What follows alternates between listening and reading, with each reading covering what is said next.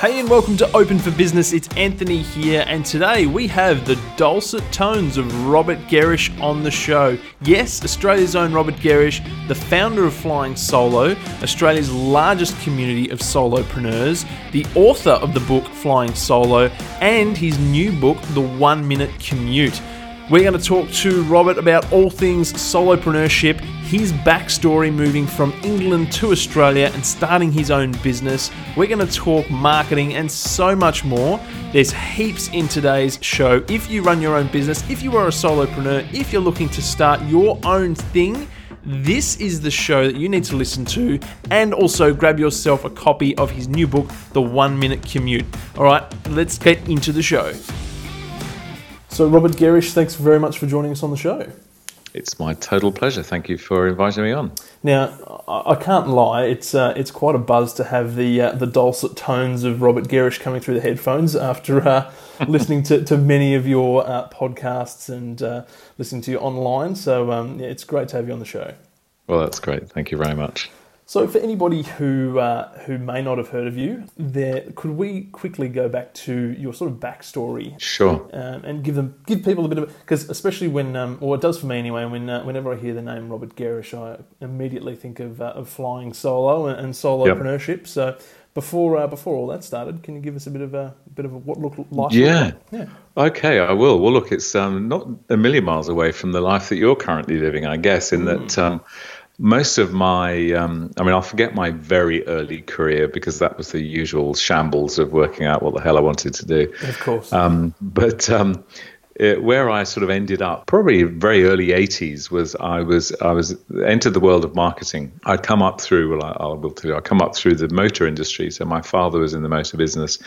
I worked with him for a bit, but that didn't work so good. You know, sometimes father and son isn't the best working relationship. But so I left his business and went into other businesses, still in the motor industry. I ended up running sort of promotions for Alfa Romeo, the Italian car maker in the UK. So I was at their head office, and at a relatively young age, I was running around dealerships and organizing shows and exhibitions, and that was my first kind of taste of marketing. And whilst I was doing that, we worked with a very nice little sort of marketing agency in London. This is, and whenever I kind of go to events with them, they always seem to be having a lot more fun than I was. So I was the client, they were the agency, but they all seemed to be driving better cars and living a better life. I thought, I need to jump ship here. So through very good fortune, I actually ended up joining that very agency. They decided they sort of preferred me to the client, which was funny. Okay. But so I left the client and went to work for the agency. So a small company, probably 10 or 15 people at that point in London. And I worked with them then for the next decade. This was in the time when you got a job and you kind of stuck with it for a lot more than I think you do. Yes. So I worked my way through that business, really enjoyed it, lovely guys that ran the business. And I ended up becoming a partner in that business. And then we actually sold the business to Saatchi & Saatchi Advertising in the very late 80s, 1989, in fact. Saatchi, at that point, were the world's biggest agency. This before WPP had sort of come onto the scene. Anyway, they bought us, and that was great. And so that was my first sort of exit of a business, albeit I was an incredibly minority shareholder. But so I worked then with under the ownership of Saatchi's for about another year, but I really didn't enjoy it. They all... it went from being a small business where we were really in control of what we were doing and doing really exciting work for great people. We were suddenly part of a bigger machine, and frankly, I didn't like that bigger machine very much. So I left, and I wasn't quite sure what to do next, but I was at... how old would I have been then? I guess I was in my probably just about 30 or something, very early 30s. But I had this sort of arrogance of youth, and just decided that anything I could do, I'd succeed at because I was good at marketing. That was how arrogant I was. So I did a few sort of crazy things. I opened an art gallery, and because I thought the world of art just needed better marketing. I got that wrong. Of course. I managed a pop band, and that didn't go so well either. But I had a lot of fun, so I messed around for a little while. And then at the end of that, No, I agree. And I was at the stage, an uncomplicated life, footloose and fancy. I was able to do those things, and it was really good learning. But then some mates of mine who ran a big design company in London, well, they're big now anyway, they kind of saw me messing around and said, look, stop messing about, come and help us. Come and work with us for a bit. So I did, and I worked with them on the launch of a big telco in the UK. And I did that. It should have been a 6-week contract. It turned into 14 months, and it was real sort of bull-busting work. It was really hard. By the end of it, I was pretty burnt out, and I kind of had enough. I thought, well, I've had a little look at my own business, and that looked fun, even though the first one didn't really work. Yeah. And then I went back into this contract job, and it really burnt me out. So I thought, there must be a better way. So I decided at that point, still being carefree, to put a backpack on and explore the world. Basically, I thought, when else am I going to have a chance? Now's a good time. So my sister was living in Africa. I had good friends living down here in Sydney. So I took a year out to travel and to find myself as much as anything. Yeah. And I was basically kind of trying to find a new way of living and working, and I just didn't know what it was. So I thought, well, as long as I don't know, there's no point just sitting here thinking about it. I might as well go and do some discovery, personal and life.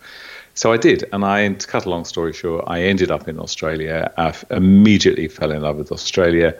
I also then quite rapidly fell in love with my now wife, Jane. She's been my wife for 24 years now or something. And thank you very much. And started life here, and I was really pleased to be here. Initially, I worked with a big design company down here. Because I thought it'd be sensible to have some income whilst I worked out exactly what I was going to do. So I worked with them for a little while, but I was all the time trying to figure out what I really want to do. And by this time, Jane had fallen pregnant, and we both, we were in our early 40s, so we'd left the whole baby thing pretty late. But we decided, if we're going to do this, we're going to start a family. We don't want to do this alongside really big jobs. So yes. Jane moved out of her business. She was a fashion designer, and she moved out of that. And I left the design company. And basically, I set up my own business, just helping small creative companies kind of grow their business.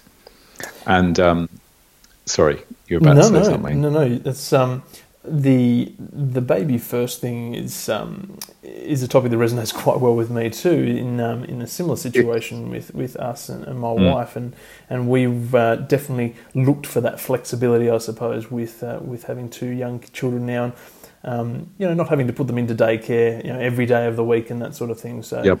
I think, we definitely resonate on that level as well. Yeah, and I think that's good to hear. And I do think that in Australia, I honestly believe that we're in so many ways leading the way in what I think of as lifestyle business creation. But when I talk about lifestyle business, I really must find a better term for it, because usually when you talk about lifestyle business, it conjures up the image of somebody lying in a hammock with a laptop. That's right. And not really doing very much work at all. That's not what I think of as lifestyle business. What I think of as lifestyle business is choosing what you do, when you do it, who you do it for. That kind of pretty well is what it is. Yeah. And one that allows you to live and work as you choose. It doesn't necessarily give you huge wealth unless that's what you want to go after, but it allows you to be who you are and say do the work that you want. So that was what I started to do. Love it. I started to build that without really knowing where it was going.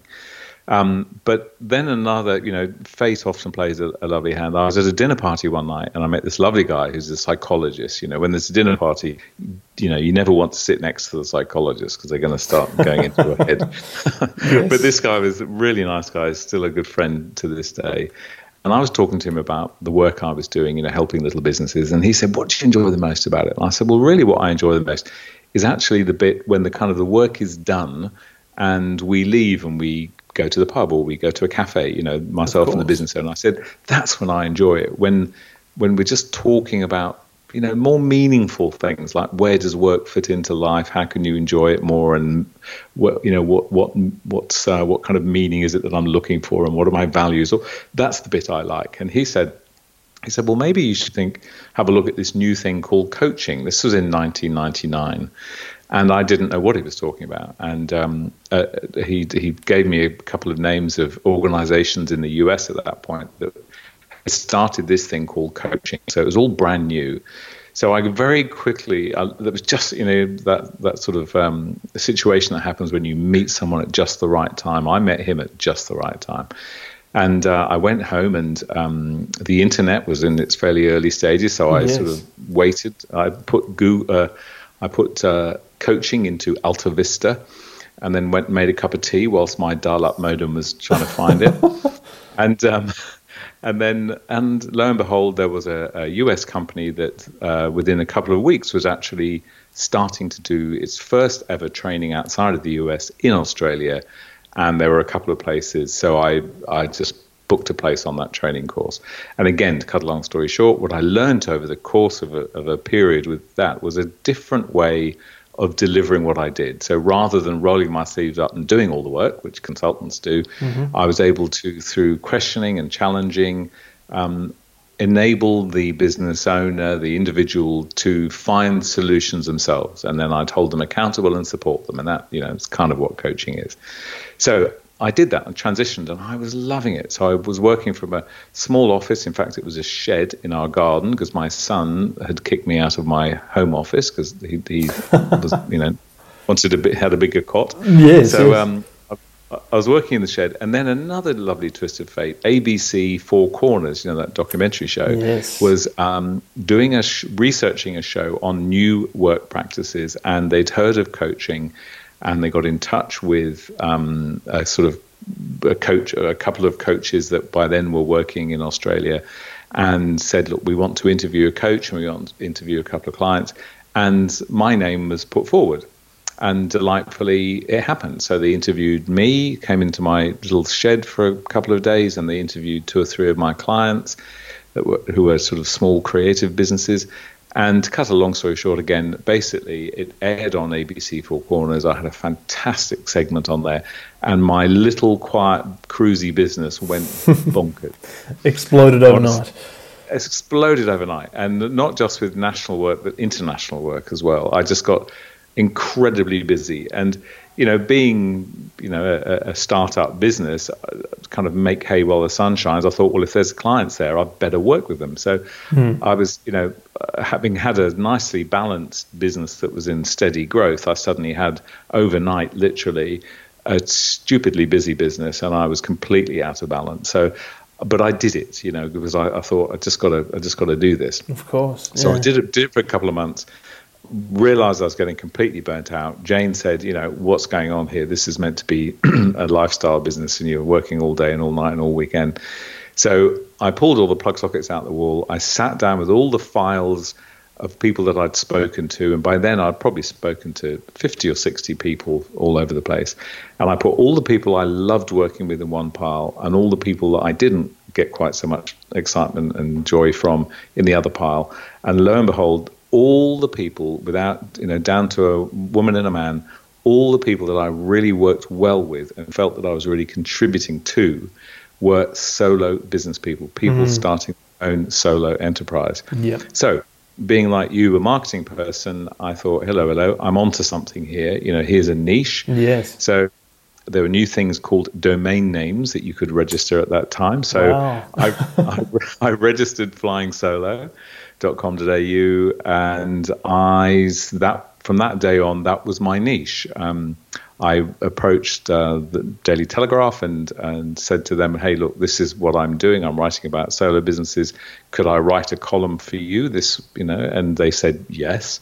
So I was writing a column in the paper, and then 2 weeks after that, a publisher, Allen and Unwin, got in touch with me and said, hey, we like what you're writing about. Would you write a book for us? And I went, sure. What should we call it? And they said, what about flying solo? And again, being a marketer, I thought, yep, that's a good idea. Mm-hmm. So, that's how it started. And then, of course, it just really erupted after that. And I realized I was really onto something here, because so many other people were then getting in touch with me, and we started a website, or a portal as it was called then, with myself and Samantha, who had helped me write the first book. And we started publishing other people's content, and that's where it all grew. So it grew into this community, which it is today, with 120,000 Australian solo business members, and forums and articles and webinars and podcasts, and the rest is history-ish. The rest is history, yeah. And look, it's such a well-known brand today, and I love the sort of simplicity in that story of how it all sort of just snowballed. But behind that, I know that there's quite a lot of hard work that's gone into it, and a little bit of right place, right time as well, I think. Definitely. And yeah, it's a fantastic story. Thank you. And look, and I think the main thing is what it's had, and what I believe is so important for any of us running our business, is I always had a vision. And whilst that vision shifted and meanders and changes and evolves, I always had it. I always kind of knew where I wanted to be. Yes. And that's the thing. And I think that's one of the hardest things to maintain when you start getting busy, or when people say, hey, could you come and do this? And then, whilst you're doing that, could you do this? If we can have the courage to stay true to what we believe in and what we really want to do, then it can work. Yes, 100%. And the other important point too, just off the back of what I said then about it all sort of snowballing and falling into place, it is important to remember that there is years and years of hard work behind that, because we hear the stories and we see the success and we go, gee, it'd be nice to have that, but it takes time, it takes patience, it takes hard work. So it's definitely a good point to bring up as well. Yeah, it's funny you say that, because I wrote an article probably now, I don't know, it must be 8 years ago or something. I wrote an article on flying solo which said, what if it takes 10 years? And that was the title of the article. Yeah. And I was writing because at that point, this was when the startup phenomena was really getting a lot of traction. Yes. And there was this kind of belief going around the place, I think, that you could kind of do it really quickly, and that if you didn't do it really quickly, it was never going to happen. Yes, yeah. And I've never believed that. I've never fallen for that.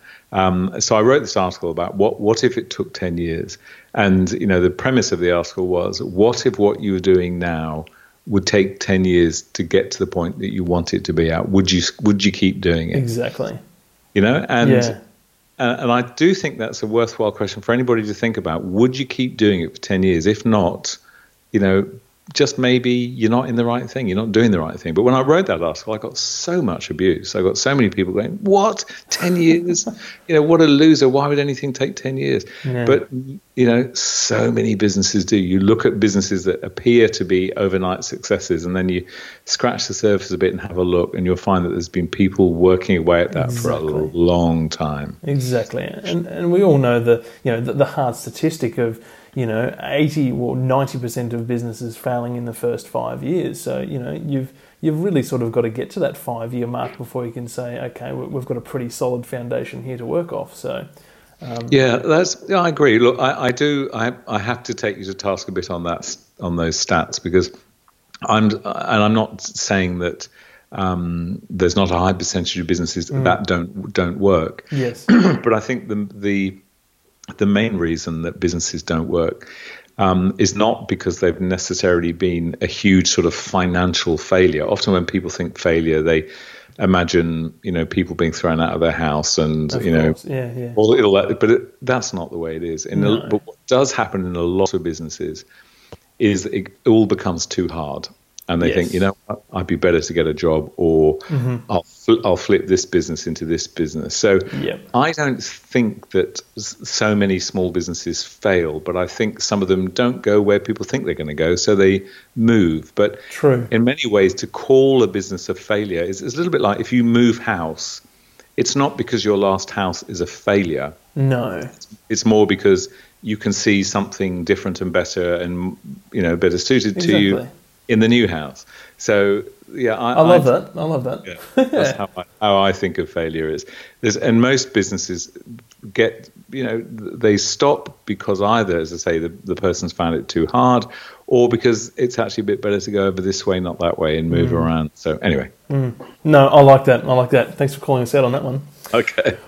So what does a week look like in your life currently, Robert? Interesting question. Well, I guess one thing that I haven't mentioned is that at the end of last year, I sold Flying Solo. I exited it. So I'm no longer involved day to day in that business. And that was all, again, I'd love to say it was designed, the exit was designed from day one, but it wasn't. But I always kind of had an idea that this would be a business that at some point I'd move away from or back away from. Yes. And so over the years, we designed, so it ended up with myself and two partners. We didn't ever actually employ anybody. We just worked with other solo freelancers. But we got to a stage, where we designed ourselves kind of out of the business. So I was less and less kind of front of house.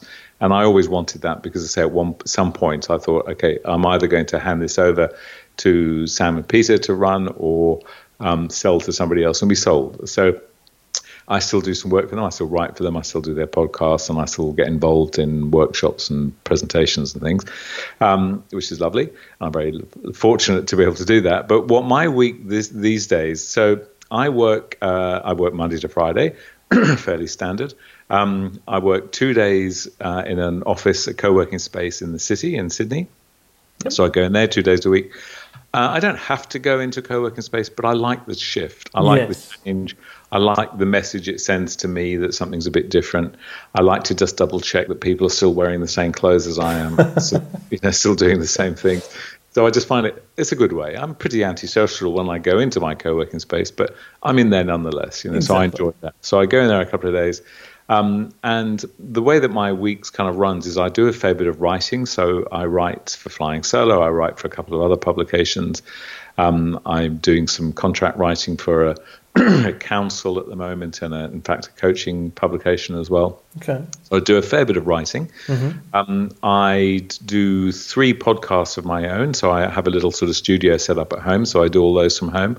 So I do Flying Solo's podcast fortnightly. I do my own Mellow Brick Road, which is a sort of creatives podcast. Yes. And I do a podcast called The Business of Bookkeeping for a bookkeeping franchise. So all the work to do with that I do from my home in those sort of 3 days, Monday, Wednesday, and Friday. Perfect.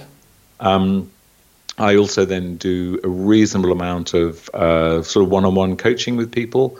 And I do that when I'm from my home office as well. So usually over Zoom or Skype or phone or whatever. And then occasionally I'll have people come in for sort of a couple of hours sort of workshops to talk about their business, which I do in my office in the city. And that's kind of how my week goes. So to be honest, it's fairly cruisy. I'm quite, there's a phrase that I love that I'm often repeating, if only so that I hear it myself, is that I have balance within every day. Balance isn't something that I do at weekends. Balance is what I do every day. So I go for a long walk every day. So I'm out of my office for usually an hour and a half, 2 hours walking. And in that time, I'm often thinking about business things as well. I take sort of fairly nice breaks during the day. So, I work at a nice pace. I have a lovely sort of rhythm that I'm really happy with. I'm focused when I'm working, but I don't mind stepping away from my desk or having a coffee catch up with someone or just, reading. I do a lot of reading. So I have little blocks where I'm doing that. And that's about my week. I tend lately, because of my latest book, I've been darting around the place doing quite a lot of talks as well. So I've done, 3 or 4 in the last month around Australia. That'll probably quieten off a bit now as we get towards the end of the year. And then there's a few more revving up again for next year. So, yeah, it's a nice mix. So, again, just keeping everything very lifestyle-based and making it work for you. Yeah, totally. I mean, when I say lifestyle, I want to be the same person at the end of the day that I am at the beginning. Yes. By which I mean, we all probably know people who, when they get home from work, they kind of push their kids and family to one side and say, don't talk to me until I've downed 3 beers and 2 bottles. I've never wanted to be that person. So, my son, he's 18 now, but I want him to see someone who's clearly enjoying his work. And he does see that. In fact, I don't think he thinks I do any work, to be honest. which is okay because I'm usually, I'm pretty casually dressed all the time and I'm pretty chirpy all day long. So, and sometimes I worry that this is what he thinks the world of work is, whereas, it can be this, but sometimes you have to get your head down and get a few runs on the board before you can really, design your own path. So anyway, we'll see how that pans out as it gets older. No, I'm sure that from everything he's witnessed from you, he'll have a deeper understanding of what work could really be. Good luck to him. We'll see. Yes. It's a lovely little segue there into the next question I had, which was all about your new book. Now you've recently published The 1 Minute Commute. Can you tell us a bit about the reason for writing that and who the book is best suited to? Yeah, sure. So look, this is, and I have to, so the title, The 1 Minute Commute, is kind of suggests that the commute might be from, your dining room to your third bedroom. Mm-hmm. So that's the idea. It's aimed at people really that are running a very small business, whether it's a home-based business or not. And this is, it's pretty well, I'm holding a copy of the book in front of me now just to remind myself. Yeah. Thank you for this too. It's a pleasure. This is everything I know about running your own small business. So who is this for? It's for anybody who's either thinking about starting a small business that really is going to suit their life, or someone who's in one that maybe isn't enjoying it quite as much as they thought they might. And that's a fairly common scenario. There's a lot of people that start a business from home with all the right intentions, but get a few years down the track and it's not a lot of fun. Well, I would suggest to you that to those people, this is why I wrote this book. Yes. Because there's a lot we can do to rejuvenate and refresh and kind of recalibrate our business. So in the book, I look at, I know what the sort of hot buttons of a small business are because 12 years of flying solo, you get to meet a lot of people and we ran a lot of research. So I look quite heavily at positioning and visioning, making sure you know where you're going and how you're going to get there. I do a fair bit in there on marketing. So some of the basics of marketing, like getting your positioning right, getting clear on who actually cares about what it is that you're selling or creating or producing or whatever. Yes. Understanding how to get the attention of those people, talking about pricing, how to price yourself, your services, and get the most from what you do. There's a whole big section on productivity and sort of managing your time and your energy and doing your best work.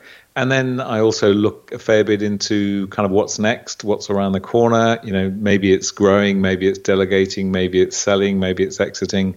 There's a whole lot of stuff. And I've really written it in a way that I hope people, the kind of the nicest thing I can ever see with my book is one where people have written all over it or stuck Post-it notes in it or torn pages out. Yes. That's what I hope. Well used. Is. Yes. Yeah. Actually, do you know, I must tell you one thing. I had a reader got in touch with me last week and said that he'd been reading through my book, and he said the way he uses it, which I thought was really creative. He's a Mac user, yes. And as I am, and on the right side, of course. Yes, okay, exactly. So basically, whenever the wheel of death appears on his Mac, yes, right, he does a lot of work with sound and audio. So when that wheel of death, the spinning wheel, whenever the spinning wheel comes up, he picks up my book and reads it. What a great idea. Isn't it? And then when the spinning wheel stops spinning, he puts it down again. And I thought, that's cracking. That's a great way to read a business book. Is keep it by your computer. That's it. And when the wheel of death, you can't do anything when the wheel of death is there other than just get really frustrated. You can hit as many buttons as you want. Basically, you just have to wait. That's or exactly things right. Can go really pear-shaped. So that's a great time to read. I thought that's genius. I should have put that on the cover if I thought about it. That's exactly what I was about to suggest. Yeah, exactly. Yeah. No, and look, I've felt exactly the same way reading through the book because it really is set out in a way that it sort of for me. Not only does it step out, each chapter has a different topic, that is essential when you are looking to start your own business. So not only do you have lots of practical information on how to get things moving, how to get things off the ground, it also, it takes the edge off, I feel, because not only is it an easy book to read through, it kind of oftentimes we might look at business and, it is hard in some respects, but it can also be as hard as we want to make it. So I just felt like it's such an easy reading book, and it really just does guide you through the process, and there's plenty of flow, and it's almost relaxing to read. That's good. I like my business books and marketing books, and it really is. You sort of pick it up, and it's a great read. There's no stress. There's no. Yeah, I don't know. I don't know what I'm trying to say there, but it's a very relaxing book. Yeah. That's very, very kind of you to say that. And somebody, again, did say to me that it's a bit like sitting down and having a cup of, this was someone who knew me, said it's a bit like sitting down and having a cup of coffee with me, because it's very conversational. Yes. And that's who I am. That's how I work. And in fact, interestingly, I've just finished with Pam Macmillan, the publisher, doing the audio book, which should come out early in 2019. So Excellent. That would be good. Yeah. So I've read the whole damn thing. So, and it was funny though, because, I wrote this book, I guess I would have written most of it in 2017, early 2017. Okay. And we're now sort of at the end of 2018. So, yes. and I haven't sat there and reread it 100 times, but at all. So when I was there in the studio and I had to suddenly read my book, it was interesting because it was so easy to read, and I was reading it thinking, God, this is actually quite good, which is a bit of a joke when it's your own writing. True. But it's interesting, and what was funny is I could literally turn a page and read it and record it on audio, because there's a whole studio set up there, and you don't want to stuff up, or else you'll annoy people and waste your time. But I didn't stuff up because it was really easy to read, and I thought, well, well done me. Look, and I think that also goes back to any idiot can make something complicated. It's when somebody can make something simple and easy, like you have with this book. It shows that you really do understand the topic that you're talking about and the information that you're providing. It should be nice and simple.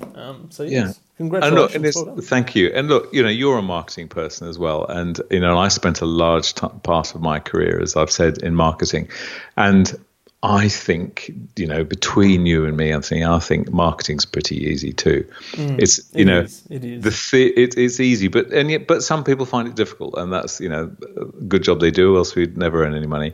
But, but basically marketing is straightforward. But what we tend to do as marketers sometimes is we build a lot of complexity around it. Yes. But in truth, most marketing principles are straightforward. Yes. I feel the same way with a small business, is that actually there are things that are a bit annoying, and there are things that are difficult, and there are, there's the business equivalent of the wheel of death that pops up on most days. But fundamentally, it's about doing what you love, doing it well, being clear on who it is that's going to enjoy what you do, and bringing those two things together. You do that well, then you kind of got yourself a business. Exactly. Perfect. Touching on marketing, what are your thoughts for somebody who is a solopreneur, or somebody that's just starting out, may have big ambitions? How, in your eyes, how important is marketing, and what types of mediums? I know it's a hard question to answer, but what types of mediums do you think people should be looking towards these days? Is it all Facebook video, or should podcasts and blogs be considered heavily? What are your thoughts? Okay, well that's a great question. A couple of good questions in there. Well, look, the first thing is the first thing I think with marketing is that we have to be really clear who we're actually marketing to. Now that might sound really basic, but there's some interesting research done by CB Insights in New York last year, where they looked at, I think it was 50 startup businesses that had bombed, they'd failed. But these weren't just any old startups. These are startups that each had over $1 million worth of investment. Wow. So in other words, individuals had stuck $1 million into each of these businesses. So somebody somewhere thought it was a great idea, obviously. Yeah. But these are all businesses that have failed. And by far the main reason 46% of these businesses failed because nobody wanted what they were selling. Yes. Now, you just think of that for a second. That is bonkers. How can that be? So 46% of businesses that had got $1 million worth of investment didn't work because nobody wanted the product or service that they were offering. So the very basic, the starting point for marketing has to be getting really clear on who gives a damn about what you're doing. Yes. And if you haven't got an answer to that, then stop right there. And these days, I think too many businesses power ahead without really doing enough research, without talking to enough people. And you can't rely on your friends or your family because they'll all tell you your idea is terrific. Of course. So what you have to do is some good old school, old fashioned research. Now, okay, some of that isn't so old school. It takes nothing to put a couple of Google ads or Facebook ads up with different propositions and then monitor closely what people are interested in and how they're traversing and what questions they're asking. There's so many ways we can do it. If you're selling products, we'll stick some of them initially on eBay, Shop Horror. Find out what people are saying about it. Look at what questions they ask you. Look at what other people are selling and what profits, get an idea of what they might be making from it. We need to, in terms of marketing, the starting point is getting really clear on who gives a damn about what you're doing. And that's the first point, absolutely. And if you haven't got that right, then, stop spending money on fancy websites and business cards and logos and offices and equipment, and just stop it. Yes. Wait until you found out, do enough people care about what you're doing to be able to make a business from it? That's where you really need to start. So when you talk about platforms, I tend not to, I don't, as you'll have seen in the book, I don't talk a whole lot about platforms because what I see and what worries me is I see people jumping all over new things like Instagram. Got to be on Instagram. Yes. So what I've observed in the last 3 or 4 years, Instagram, as far as I'm concerned, has just gone down the gurgler. I have no interest in it anymore. I'm sure some businesses do hugely well with it. The right sort of businesses that are highly visual. Yes. Then I think it's great. But I've seen enough non-visual businesses sticking some words on top of an image and thinking that that's okay for Instagram. It isn't. Yeah. I don't think it is. So again, what I say is don't worry yet about the platform. Think more about who the audience are, who are the people. If you're really clear on the people, then the next stage is, okay, where do these people live? Where do they spend their time? How can I get to meet them? That's the key thing. There was a fantastic podcast I listened to recently, which was the guy who started the Zumba, the sort of fitness thing. Yes, yep. And he had a really good phrase. I can't remember it precisely, but basically what he said was, if something is really good, people will talk about it. And, that's I found that a really sort of leveling kind of comment and it's true. If people are really good, they will talk about it. I was listening to another writer recently talking about Trump and saying that, it's not Twitter that's made Trump famous. Everyone talks about Twitter. Yeah. Twitter's word. No, Trump was made famous by television. He was on the TV. Yes. And people talked about him and people saw him. That's how he got known. Yes. So too often I think people jump onto a really busy platform like Facebook or Instagram or Twitter and think that's where they need to be because everybody else is there. But, there's another lovely phrase, which is don't count the people you reach the people who count. Love that. Yeah, it's just a lovely quote, and it's by one of these sort of grandfathers of advertising. His name is totally slipped out of my mind, but it'll come to me in a second. And it's a phrase that was written in 1964. Don't count the people you reach the people who count. And that's what I carry with me. Whenever I talk to a business that's struggling a bit and they're going on like, oh, should I post 3 times a day? Should I post 2 times a day? Should I do this or that? It's like, whoa. Who is it you're trying to get in front of? Maybe you're better off going into a networking group and speaking to 5 people once a week than you are broadcasting to 2,000 people who aren't paying any attention to you. Yes. It's So I'm not sure if I've tried to actually slightly sidestep. Definitely. No, I love that. I love that because basically what you're trying to say is too many people are chasing the next shiny object, and oftentimes we can put too much focus on that rather than just getting down to the bare roots of things and finding the people who are going to want our product or service. Yeah, have I got time just to show you share a very quick little story? Is that all right? Of course. Yeah.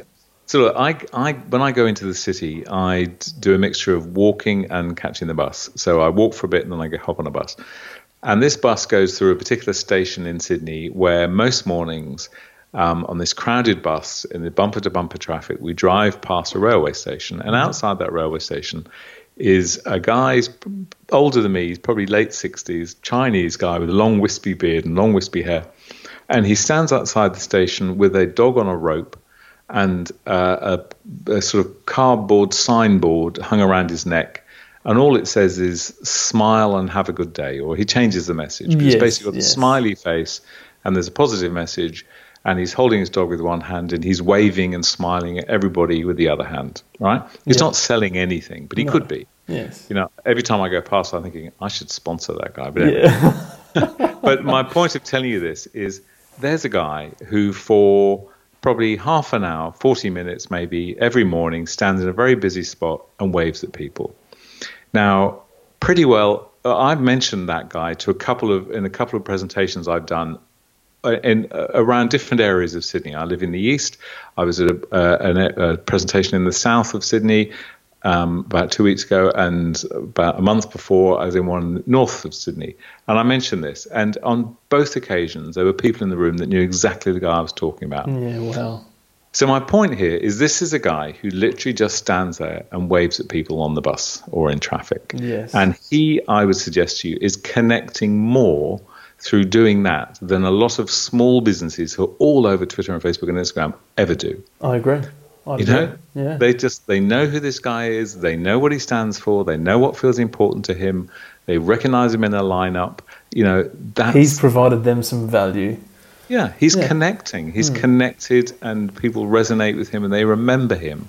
I would rather be that guy than I would someone who's just pouring stuff out on social media that nobody gives a damn about. Such a refreshing take on it, Robert. Thank you very much for that. Look, before we wrap up, can you let everybody know where they can find out more about you and also the new book? Yeah, sure. Well, look, they can find out about me at robertgerrish.com. So that's Gerrish, robertgerrish.com. That's where they'll also find my book, The 1 Minute Commute, or it's in most good bookshops, airports, and online at Amazon and all those other places. It's called The 1 Minute Commute. And if anybody is remotely enjoyed hearing me, please hop onto the website, ask me any questions you like. I'll very happily, follow up and talk with people. And so that's where I am. Perfect. Robert, thank you very much for your time. We really appreciate it. My total pleasure. Thank you. So that's it for another episode. Thank you so much for listening. I really do appreciate it. If you love the show, the greatest form of feedback you can give is to leave a review. It helps the show grow. It helps more people find it, and I would really appreciate that. Head over to anthonygmurphy.com where you'll find all the show notes and links for today's episode. And if you just want to stay up to date with me and see what I'm up to, head over to Instagram, Anthony G. Murphy, and say g'day. And I will talk to you in the next episode.